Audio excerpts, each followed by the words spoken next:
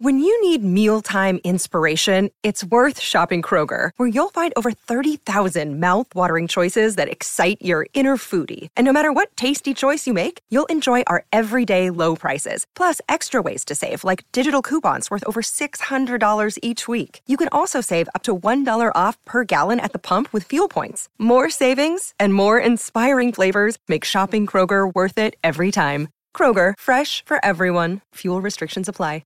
The Hurricanes probably don't have as many All Blacks in their squads as the Chiefs or the Crusaders, but the ones that they do have, they seem to get the most out of any of the franchises. You look at Jordie Barrett; he was excellent again, and in the 12 jumper, the hot topic of the week. All Black selections are not too far away. Everyone's debating the midfield.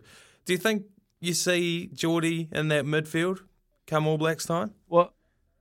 Well, you have to, because of the contribution he makes when he's in that position. So, he can go from the back at 15, he can play on the wing, and he's a combination in the second five and all play centre.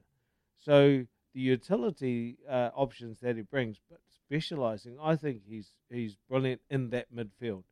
Playing at that 12 where he can hold up the midfield on the opposition because he's a big lad. And, of course, we've talked about it before. When he gets the old red flag going in front of him, he's a bit like his brother, Scott Barrett, because he can play, looks like a forward when he runs in and he gets a bit angry and hits a few rucks. And when he hits a tackle, he accelerates. So you have to put him into that mix of potential midfield for the All Blacks. You'd be silly not to, watching his form in the Hurricanes. There's another part of it also that, if Beauden Barrett's been rounding into phenomenal form as well. You'd think he'd be the first choice, first five for the All Blacks.